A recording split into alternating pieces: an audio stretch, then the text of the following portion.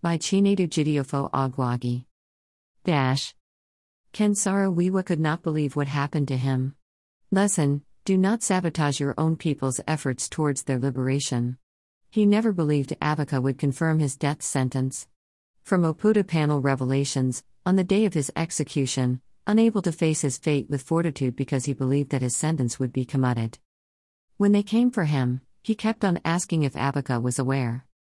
He resisted being led to the execution point, kept on protesting for time as he expected reprieve would come at the 11th hour. To calm him, he was shown the execution order signed by Abacha, but he frantically denounced it as fake, demanding audience with Abacha immediately. The officer commanding the squad, a junior officer, told him the only report his superiors would listen to would be report of his death and nothing else. Wiwa reverted to telling his killers how close he was to Abacha, the afternoons they spent playing tennis at 2nd Artillery Brigade in Port Harcourt in the 70s, the nice evenings they used to have. That during the Ogoni protests, he had expected Abacha to have called him based on old times and asked him the least Ogoni would have accepted. Wiwa pleaded and pleaded for his life to be spared. His pleas fell on deaf ears.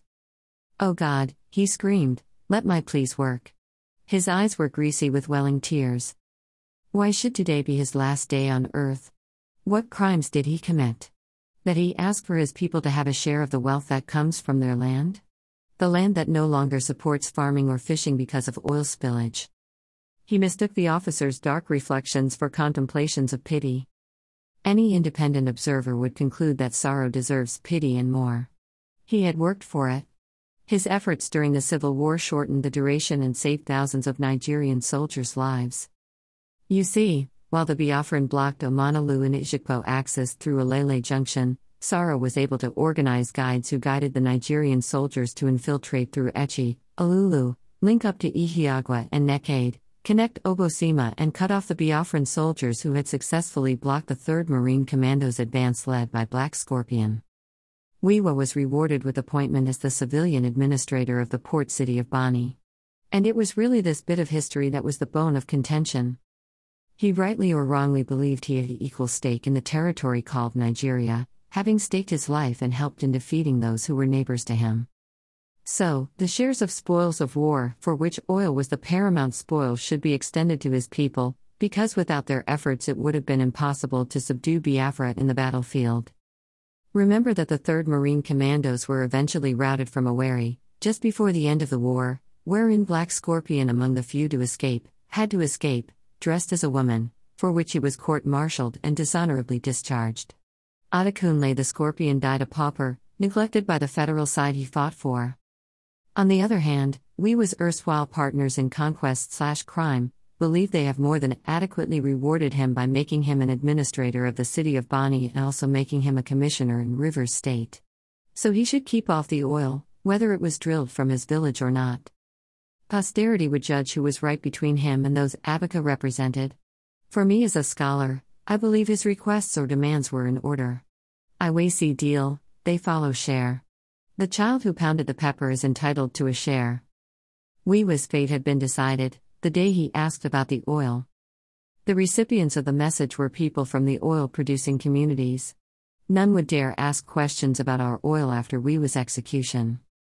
At that point, the captain gave his orders and he was lifted up, struggling and protesting till he was tied up and killed. When the question of the whereabouts of Wiwa's body was raised at the Oputa panel, one of the soldiers giving evidence reported that it was completely dissolved with acid.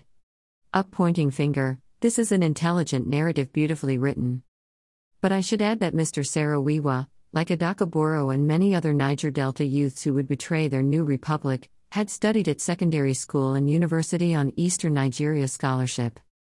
It should also be noted that because of Saro-Wiwa's betrayal, he was also rewarded with countless number of abandoned properties, including some previously belonging to Chief John Eniahi, late father of Barrister Nnamdi Eniahi, Governor Chinedu Jidiofo Ogwagiodunma.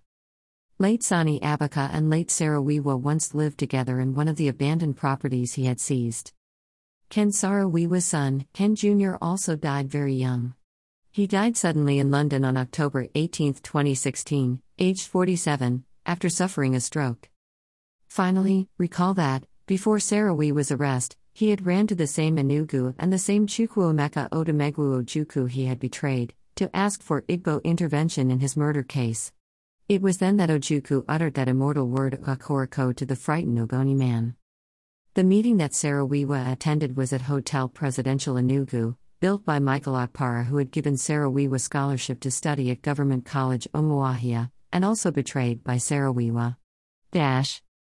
At View's exclusive rights, Chinedu Jidiofo Ogwagi.